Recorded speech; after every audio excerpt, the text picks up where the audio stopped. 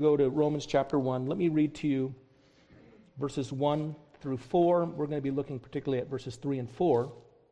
In verses 3 and 4, I want to point something out to you. In the New King James, if you're looking at it, it's going to say, concerning His Son, Jesus Christ our Lord. If you're looking at, for example, the ESV and most other translations, it's going to say, concerning His Son, and then at the end of all that's written, it's going to say, Jesus Christ our Lord. And that's kind of an interesting thing to take note of.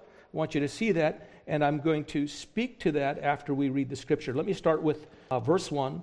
Paul, a servant of Jesus Christ, called to be an apostle, separated unto the gospel of God, which He promised beforehand by His prophets in the Holy Scriptures, concerning His Son, Jesus Christ our Lord, who was born of the seed of David according to the flesh, and declared to be the Son of God with power, according to the Spirit of holiness, by the resurrection from the dead. Now, let me read it to you in the ESV, and actually, this probably reflects the structure of the sentence in the Greek better. Concerning His Son, who was descended from David according to the flesh, and declared to be the Son of God in power, according to the Spirit of holiness, by His resurrection from the dead, Jesus Christ our Lord.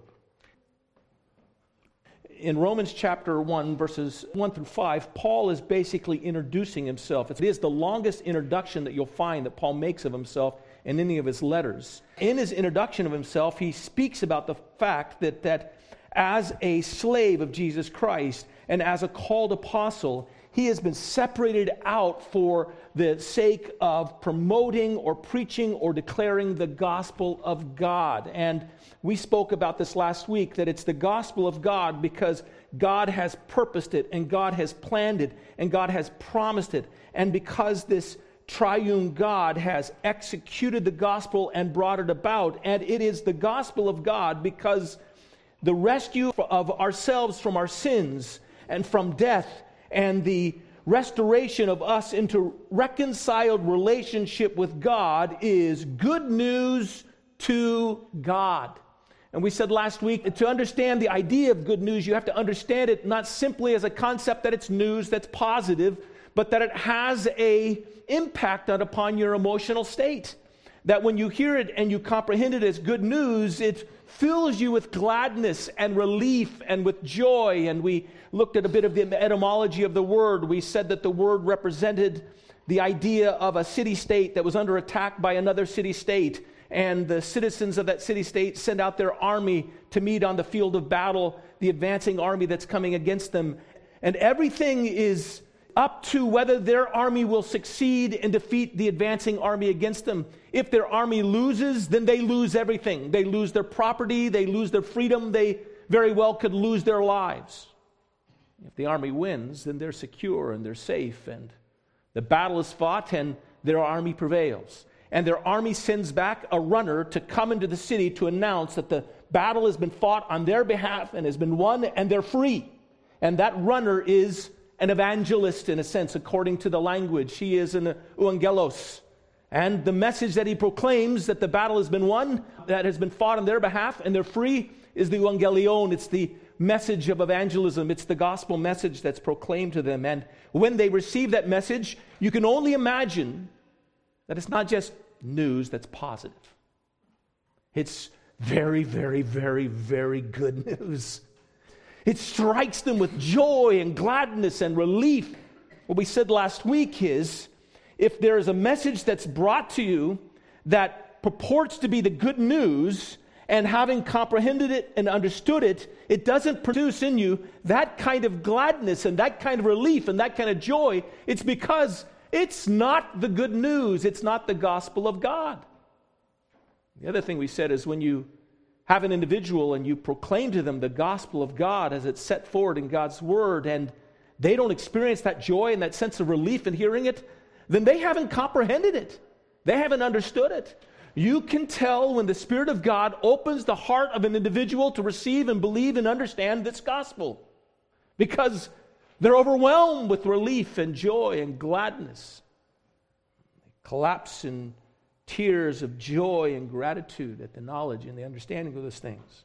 One of the wonderful experiences I've had, one of the habits I have oftentimes is to get with individuals and have them tell me the story of their conversion and what led up to it and what was happening in their life and the moment at which they came and realized what Christ had done for them, and they embraced by faith the reality of His saving work on their behalf. As they tell the story, their story is full of this emotional punch when that moment is realized and gathered in. And that's the gospel. And it's good news to God because God delights in saving us.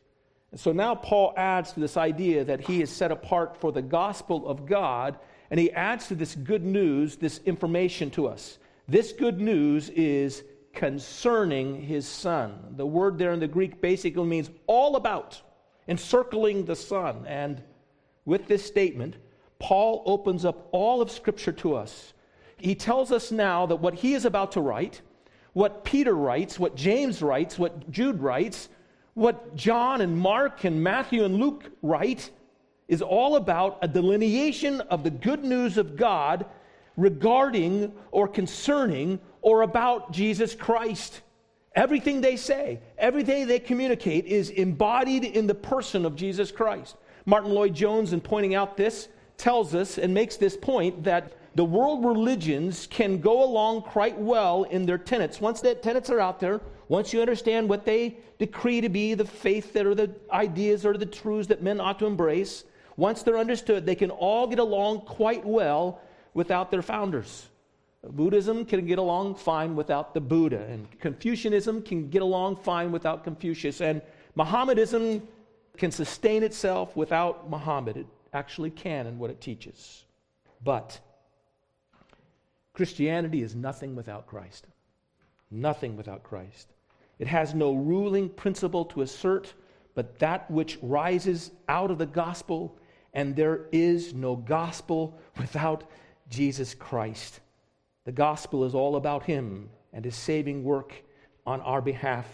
Paul is actually, in a sense, by giving this introduction, he's directing the attention of those he's writing to, the Romans, to what it is he's going to write to them, because he's going to declare to them, and this whole book basically is going to be this delineation and this pronouncement of this good news and how it will impact their life and how it's to be lived out in obedient faith by them. And he's telling them it's all about Jesus.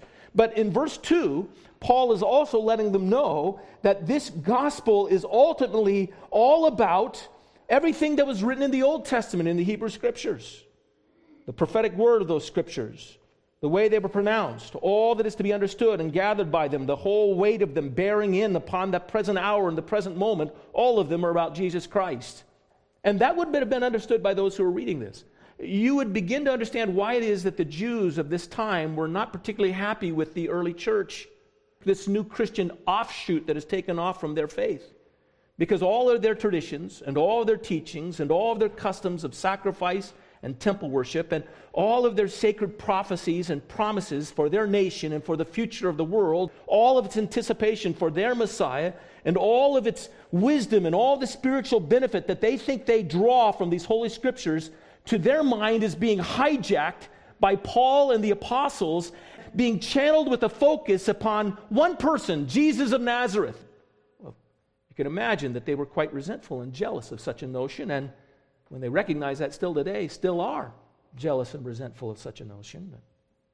And to this, we Christians plead guilty. We lay claim not only to the New Testament, but to all the writings of the Old Testament. We treasure these as the scriptural accounts of God's preparing history, directing all people into His salvation, into His good news, and that good news is all about Jesus Christ.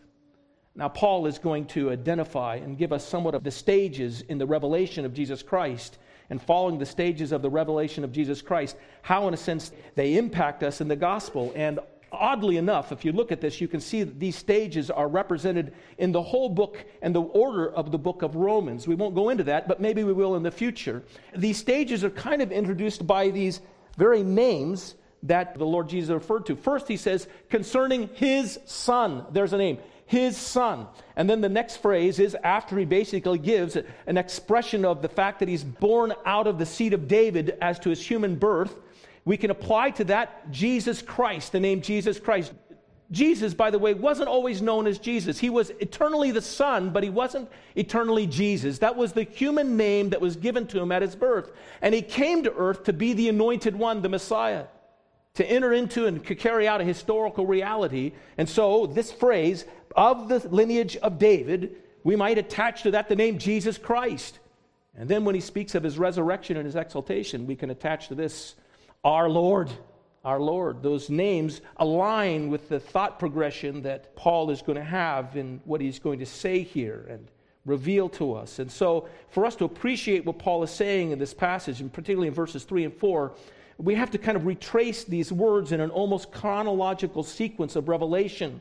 We have to see that each step sets light upon who Jesus was, is, and has become and will forever be, and our engagement or our experience of him along that progression. So here's the first thing I simply want us to see here in this phrase concerning his Son. His Son.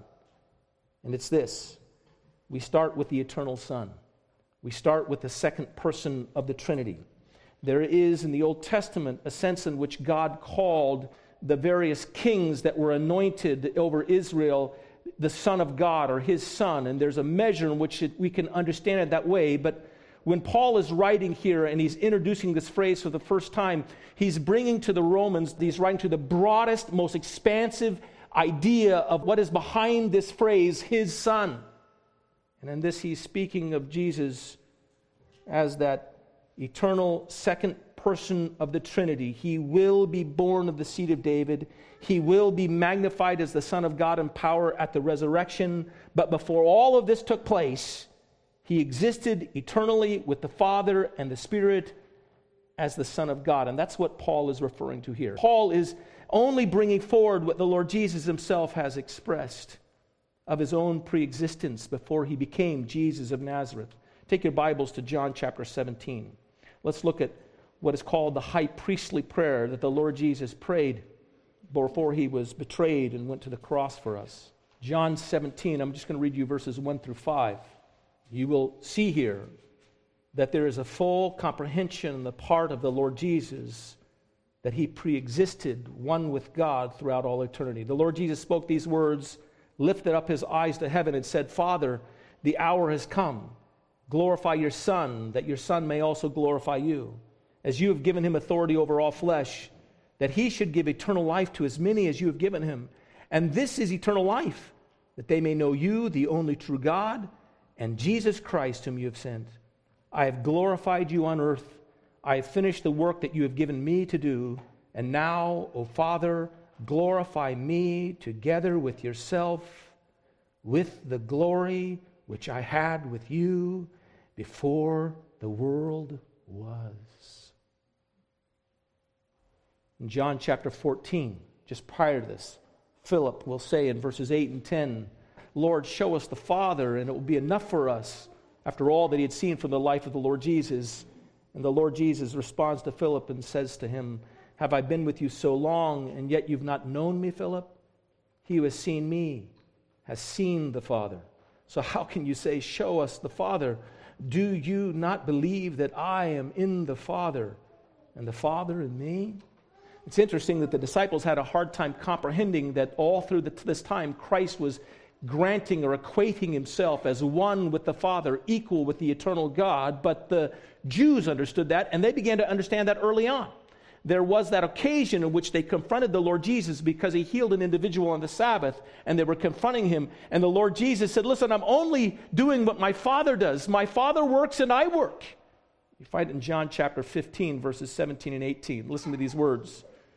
But Jesus answered them, my Father has been working until now, and I have been working. In other words, all the activity of God, all the divine activity of God, I've been engaged in that activity from the beginning. All the time in which God has been at work, I have been at work, he says. Therefore, the Jews sought all the more to kill him, because he not only broke the Sabbath, but also he said that God was his Father, making himself equal with God. So when Paul writes concerning his Son, again, Paul is giving to the Romans the highest and broadest understanding of who Jesus of Nazareth is. And if you want to find a passage in Romans where Paul, in a sense, breaks forth in the fullest declaration of this, you can just write down Romans 9:5. There, Paul talks about his prayer for the Jewish people, and he lists a number of the benefits that align or come to the Jewish people, the Israelite people. And he asserts that from the Jews, we receive all the witness of the fathers, but also from the Jews rose up the anointed one, the Christ, by the flesh. He says this in verses 5, of whom are the fathers, and from whom, from the Israelites, according to flesh, Christ came, the Messiah, the anointed one came, who is over all the eternally blessed God. Amen. What a bold statement. In Titus chapter 2:13, Paul says it in a different way. He says that we're to be looking for the blessed hope and glorious appearing of our great God and Savior, Jesus Christ. And so of the Son, we say that He's God. He's not a part of God. He's not a third of God. He's God. He's all God. He's very God of very God. Now I put into our bulletin the Athanasian Creed. And last week we spoke a little bit about the Trinity. I was thinking about this. I think sometimes we hear these statements and these declarations and we don't even explore them at some point in time. We just assume them. We forget the mystery behind them. We do this as adults. We do as adults what little children wouldn't do. You know, little children, when you might mention to them that God is three in one, they inquire a little further. You've got to come up with some examples for them. That's how we get in trouble, because our examples are not always actually theologically entirely accurate, but we're trying to speak to their mind. I mentioned that I found the baby book that my mother had written in. I was impressed because I'm number 4, and she actually had quite a bit of information in there. My wife was number 8, and she doesn't even show up in the family pictures until she's about 9 or 10. I'm there, and there's some information, and in it, there's an account of a debate that I had with my mother when I was about 3 years old, and the debate was on how God could get everywhere. As a little child, I was trying to figure out this concept of omnipresence. My mother told me, well, it's a mystery you won't understand until you get to heaven. You can read it in my baby book. This is accurate. But it's too hard for you to understand, Joel, but when you get to heaven, you'll discover God is a spirit, and God will explain it to you then, but it's too hard for you to understand now. And I said, no, I think I understand. I think He breaks Himself up in little bitty pieces. But at least a little child is trying to figure these things out. He's exploring these things. He doesn't just take them at face value and, well, there's a reward in that. That's how our theology was developed. We should think about these things. The triune God, Jesus, the Son, the second person of the Trinity. Athanasian, dealing with the suggestion that Jesus was not divine, countered it with this decree, this statement that was written down probably after he died, but it records his ideas, his thoughts. We worship one God in Trinity, and the Trinity in unity, neither blending their persons nor dividing their essence. For the person of the Father is a distinct person. The person of the Son is another, and that of the Spirit is still another. But the divinity of the Father, Son, and Holy Spirit is one. Their glory equal, their majesty co-eternal. What quality the Father has, the Son has, the Holy Spirit has. The Father is uncreated, the Son is uncreated, the Holy Spirit is uncreated. The Father is immeasurable, the Son is immeasurable, the Holy Spirit is immeasurable. The Father is eternal, the Son is eternal, the Holy Spirit is eternal. And yet there are not 3 eternal beings. There is but one eternal being. So too, there are not 3 uncreated or immeasurable beings, but there is but one uncreated and immeasurable being. Similarly, the Father is almighty, the Son is almighty, the Holy Spirit is almighty, yet there are not 3 almighty beings. There is but one almighty being. Thus the Father is God, the Son is God, the Holy Spirit is God, yet there are not 3 gods. There is but one God. Thus the Father is Lord, the Son is Lord, the Holy Spirit is Lord. Yet there are not 3 Lords. There is but one Lord. It is before this triune God of eternal majesty that we come before first. And this is where we start with the Son, His Son. It speaks of His divinity. Here is, in a sense, the second stage. Jesus Christ. I said that was His earthly name that was given to Him. Christ. him coming to earth to fulfill the role as Messiah or anointed one. And here we see the stage where the second person of the Trinity is born of the lineage of David, becoming a man. This is the stage of the Son's humiliation. Jesus is the human name that was given to the Son of God, as we have already said. But here is the mystery. The pre-existent Son of God, who is very God, a very God, not one part of God or a third of God, but all God, became a man and lived among us. He who is eternally in nature of God brought unto himself a human nature to live among us as he lived with us. Now, the mystery of the Trinity is this, that there is one God who is one in nature and yet three in persons.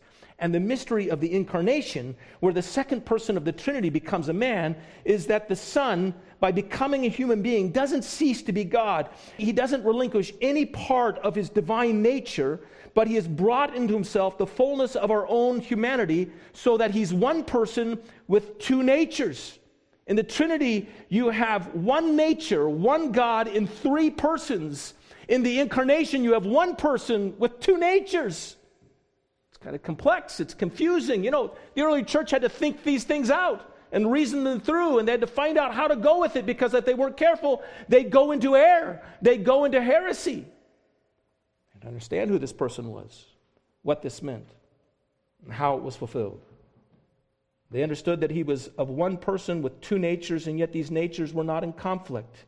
That they somehow came together in such a way that they didn't compromise one another. They didn't limit and diminish one another. Jesus didn't become a superhuman by someone being on a super energized power of the divine within him. He wasn't an emergence of the divine and the human together in one entity, but he was one person with two complete developed natures, one that was already in place, eternally coexisting as God, and now humanity being brought into himself. This is a mystery. This is something to be considered.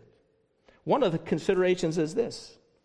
One of the things we can draw from this is that we human beings have been made in the image of God, and as such, we are capable, in the perfection that God intended, of being united with God. And so the Son, united into his personhood, his eternal personhood, both the nature of all that God is and all that we human beings were created to be before we were sullied by our sins, by God himself. The Chalcedonian Creed kind of explains this. So take that insert again and flip it over and let me read to you the Chalcedonian Creed. They had to address with different ideas. Some ideas that somehow there was emergence of a convergence and mingling together of God and man into one kind of solid state in which Jesus was a superhuman being, or in which he had two totally separate personalities that were in a sense conflict with one another. And the Chalcedonian Creed was written in about 451, and this is what they stated. Therefore, following the Holy Fathers, in other words, agreement with those things that we've been taught by the Holy Fathers of the early church, we all with one accord teach men to acknowledge one and the same Son, our Lord Jesus Christ, at once complete in Godhead and complete in manhood, truly God and truly man, consisting also of a reasonable soul and body. By the way, that is the consistence of man. Man has a reasonable soul and a body, and that's what makes him a man. Of one substance at the same time with the Father as regards his godhood, and at the same time of one substance with us as regards his manhood, like us in all respects, apart from sin.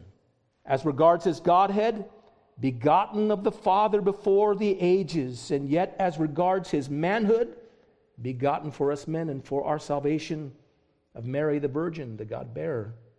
One and the same Christ, Son, Lord, only begotten, recognized in two natures, without confusion, without change. In other words, these natures weren't confused. They weren't mingled together. There wasn't some change that was forced upon the other. When Christ took in humanity into himself, it didn't change in any way, divest him of any way of his deity. Without division, without separation. It wasn't like there was this battle between the two natures roiling within the Lord Jesus. the distinction of natures being in no way annulled by the union, but rather the characteristics of each nature being preserved and coming together in one person and subsistence, not as parted or separated into two persons, but one, the same Son, the only begotten God, the Word, Lord Jesus Christ. These things had to be thought out. They had to be considered. They had to be weighed, but they had their bearing on the gospel itself. In fact, you cannot understand and appreciate the gospel if you take away these truths or you diminish them. This is a part of what we're going to be considering. Now, when Jesus became a man, he emptied himself of the full display of his divinity. We might understand it in this way. He subliminated or laid down into his subconsciousness the exercise of certain attributes that belong to him as God alone. He set aside the exercise of his omniscience. He subliminated it into his subconsciousness. He set aside the full manifestation of his power. He didn't surrender his power. He was still the all-powerful God. He didn't surrender his omniscience. He still was the all-knowing God. He didn't surrender his omnipresence. He was still God who is omnipresent in all things, in all places. But he didn't exercise himself in the full measure of any of these things. Instead, he engaged the world during the time in which he walked upon the earth in his human nature as a man. Now, there are times when there are flashes of his divinity that shine out from his life, but when you consider the overwhelming power of the almighty, eternal, everlasting God, it is remarkably restrained when you study the life of the Lord Jesus. Instead, Jesus experienced as a human being what it was like to learn and discover. The omniscient God, learning as a man what it's like to learn and discover. He experienced as a human pain and hunger and thirst and fatigue. You'll recall the story in which the Lord Jesus is traveling on the Sea of Galilee after a time of intensive ministry, and he's exhausted and he's asleep in the boat, and a massive storm rises up. The wind is blowing. It's about ready to overtake the boat, and the disciples have to shake him awake and say, "Lord, aren't you concerned that we're going to drown?" You read about in Mark chapter 4. The Lord Jesus gets up, and it says he rebuked the wind and the waves, said, "Be still and be at peace," or "Be quiet and be at peace." And there was a sudden calm over the sea that they were about ready to be drowned in. And the remarkable thing about this is that it demonstrates that nature recognizes the voice of its creator and obeys him. Yet what might be more remarkable is that before this creator stands up to command the winds and the waves, he's so exhausted as a man that he nearly sleeps right on through the storm. He has to be awoken to address it. Again, it's as a man that the Lord Jesus will confront temptation. The Bible says he was tempted in all points like we are, yet without sin. You can read that in Hebrews 4:15. And also as a human being, Jesus will face down and obey all the laws of God, and he'll live a sinless life. And then as a human being, Jesus will go to the cross and die in the place of sinful people who were just like him, except that they had sin and he did not. He suffered the agonies of our sin as a human being. He died as a man. He died a death that had no claim upon him because of his sinlessness, but he claimed that death for himself for our sakes. This is the Christ that the disciples walked with. This is Jesus, the Messiah. They thought he was the Messiah. They thought they were wrong at one point in time when he died and they saw him go in the grave, but this is the one they were walking with. Jesus of Nazareth, the anointed one. At least that's what they hoped for. Here's the third stage. At the very end of it says, Jesus Christ, our Lord, our Lord. The next stage is the stage of the God-man's exaltation, who is appointed now or declared to be the Son of God. We've already said that he is the Son of God. We begin with the Son of God, but now an appointment is made before the minds of his disciples and for all to see that he is the Son of God, the God-man, with power according to the Spirit of holiness by his resurrection from the dead. And here Paul is referencing not only Christ's resurrection, but his ascension into heaven and his place as king and judge over all the earth. And Christ, as we've noted, has eternally been the Son of God.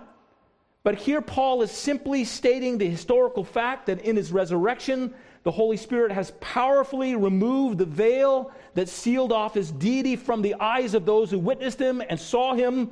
And in his resurrection, he is now recognized as the exalted, divine Son of God who had come in human flesh.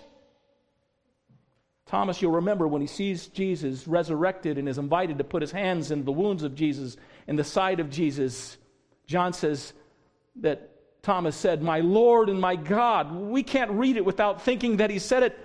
He shouted it. I can hardly read it without thinking that he fell and collapsed to his knees when he said it. "My Lord and my God." What a confession. So far beyond just Jesus, the anointed one. My Lord and my God. Before, the disciples had come before the Lord Jesus as their rabbi and their adored teacher, but now they recognize that this is their God. In the time of this humiliation, we see Christ hungry and tired and suffering and dying, but exalted. He's established before us as the King of Kings and Lord of Lords, and he comes before us like he came before his disciples, declaring, "All authority has been given unto me in earth and heaven." And we're told that after he called upon them to go into all the earth to proclaim his gospel, that they fell before him and they worshiped him. And we are to do the same thing. We worship the exalted, risen Savior. We actually view his life. We may view the time of his humility, but we all view it from this side of the resurrection. We all view it from this side of his exaltation, knowing that this one is our all-powerful Savior and God. It's tempting at times for us to simply limit ourselves to thinking of the Lord Jesus as if he still is around as the one who walked upon the earth with his disciples. We place him in the clothes that he wore in Galilee. We put sandals upon his feet. We have him walk alongside of us as he expressed himself in his humiliation and humility. We actually can find comfort in thinking of him this way, but you'll recall how it is that John will see Jesus in the vision he had in the book of Revelation. Take your Bibles and go to the book of Revelation. John was close to the Lord Jesus. They were cousins. According to the flesh, they were cousins. John, you might be reminded that the Last Supper tells us that he was seated nearest to Jesus during the Last Supper and even rested his head against him during that time. But now in the book of Revelation, John has a vision of the exalted Lord. Let me read to you verses 10 through 18. John writes this. It's a totally different vision than he had before. This is not Christ in his humiliation. This is how he stands now that he's risen again from the dead.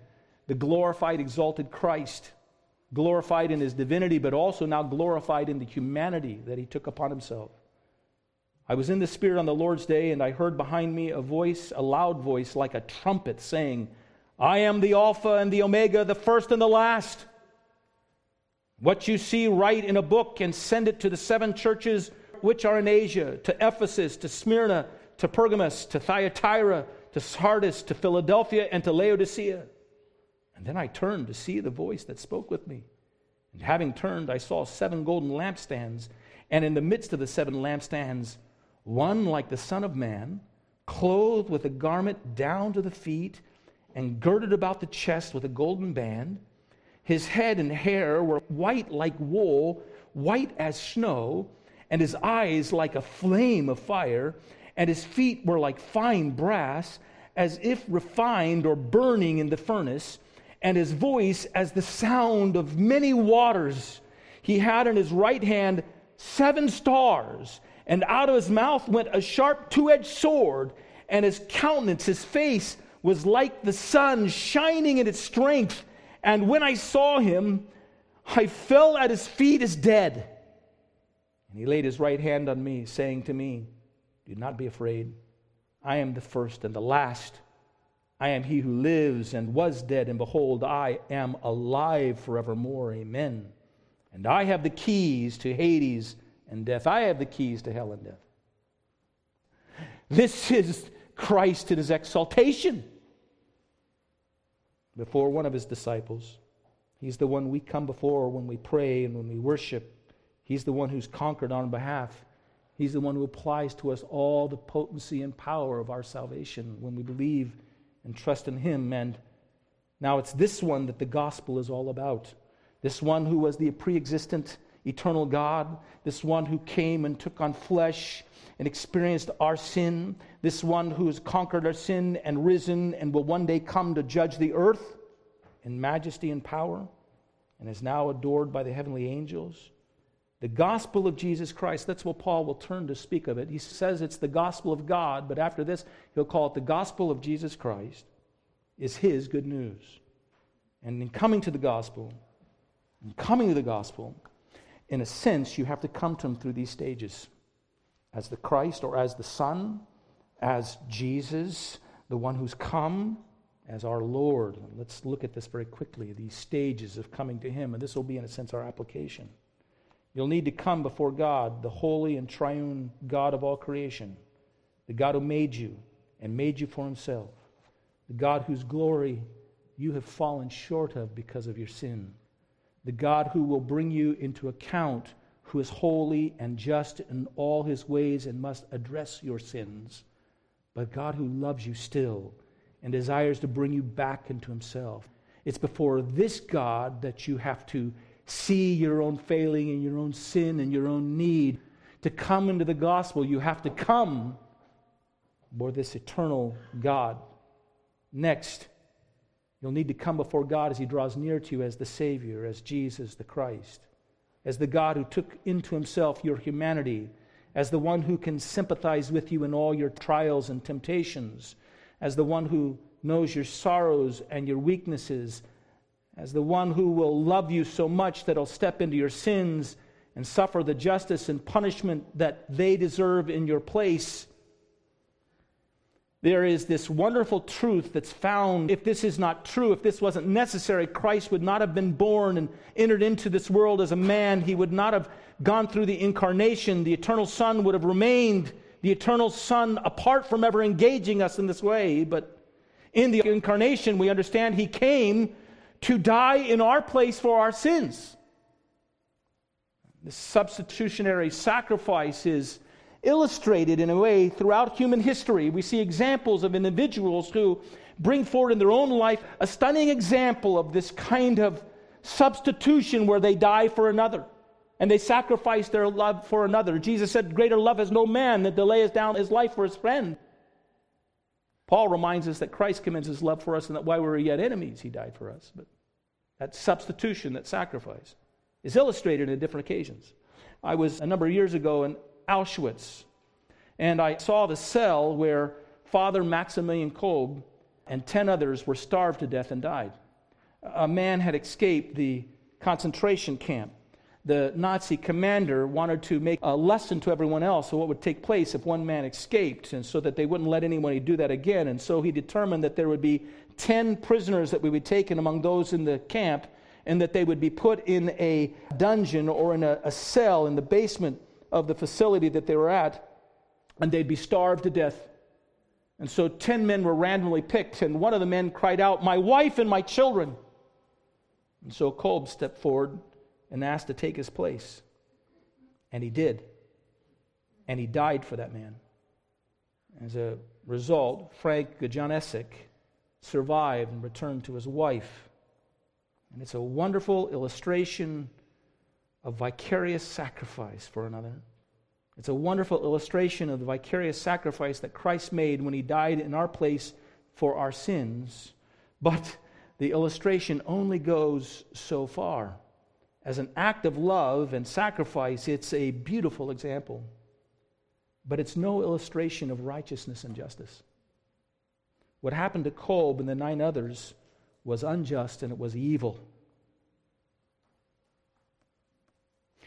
If God had determined that the only way that you could go free from your sins was to set his just judgment down upon a sinless, innocent human being in your place, God would be as unjust as that Nazi camp commander.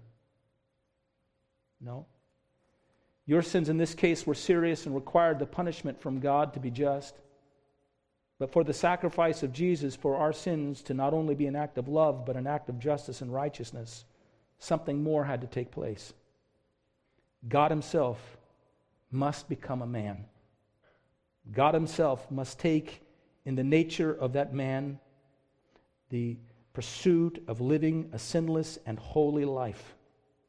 God himself must then, as a man in that human nature, take upon himself the punishment that rightly should have come upon us. That is love, and that is righteous altogether. And it is the only way God could have redeemed us from our sins. And that's what God did in Jesus Christ. That's what happened in that moment. And this is the gospel we must come to. That's the end of stage 2. But he conquers. He bears our sins. He rises victorious. He absorbs in himself the hell we deserve and puts the flame out. And rises to save and redeem all those who believe and trust in him. And now when you meet him as the conquering, risen, all-powerful Lord who has conquered and ascended into his might of eternal glory. And there's stage 3. You bow at his feet and you worship and you glorify him and you honor him who so condescended in order to rise on your behalf. And you see that when he rose, he did not discard his humanity. This is one of the great mysteries. Christ, who is eternally God by nature, one with God throughout all eternity, took into himself human nature, died in that human nature, rose again, glorified in that human nature, and he'll never take it off. And in that moment, he gave an expression of what he plans for you and I. He glorified our future and said, "This is what I'll make of you. This is what I'll bring you into.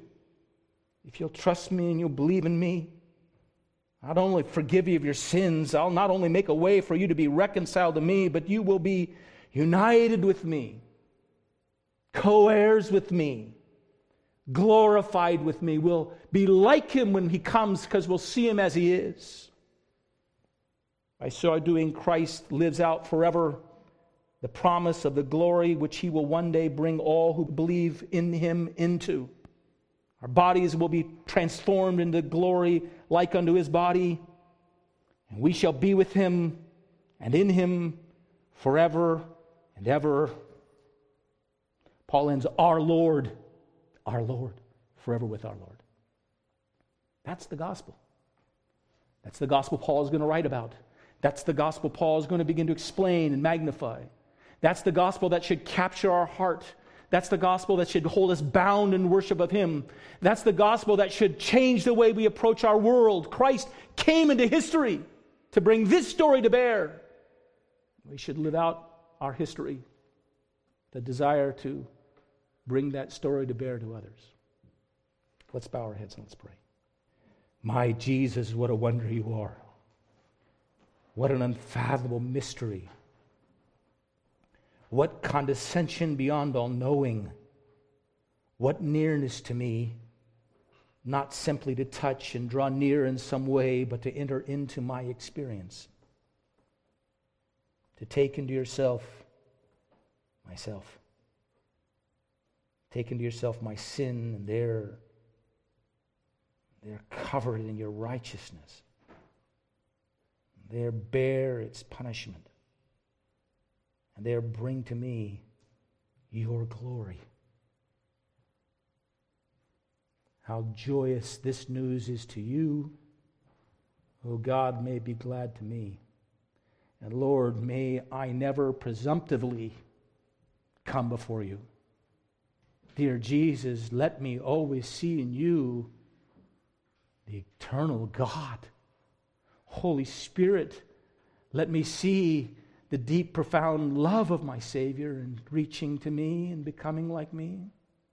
Oh, again, grant that my eyes might live in the hope and the promise of his resurrection and exaltation. And the promise simply to be at his feet and to worship and glorify him throughout all ages. Oh, that will be glory for me. Lord, such a wonderful gospel. Such a profound mystery.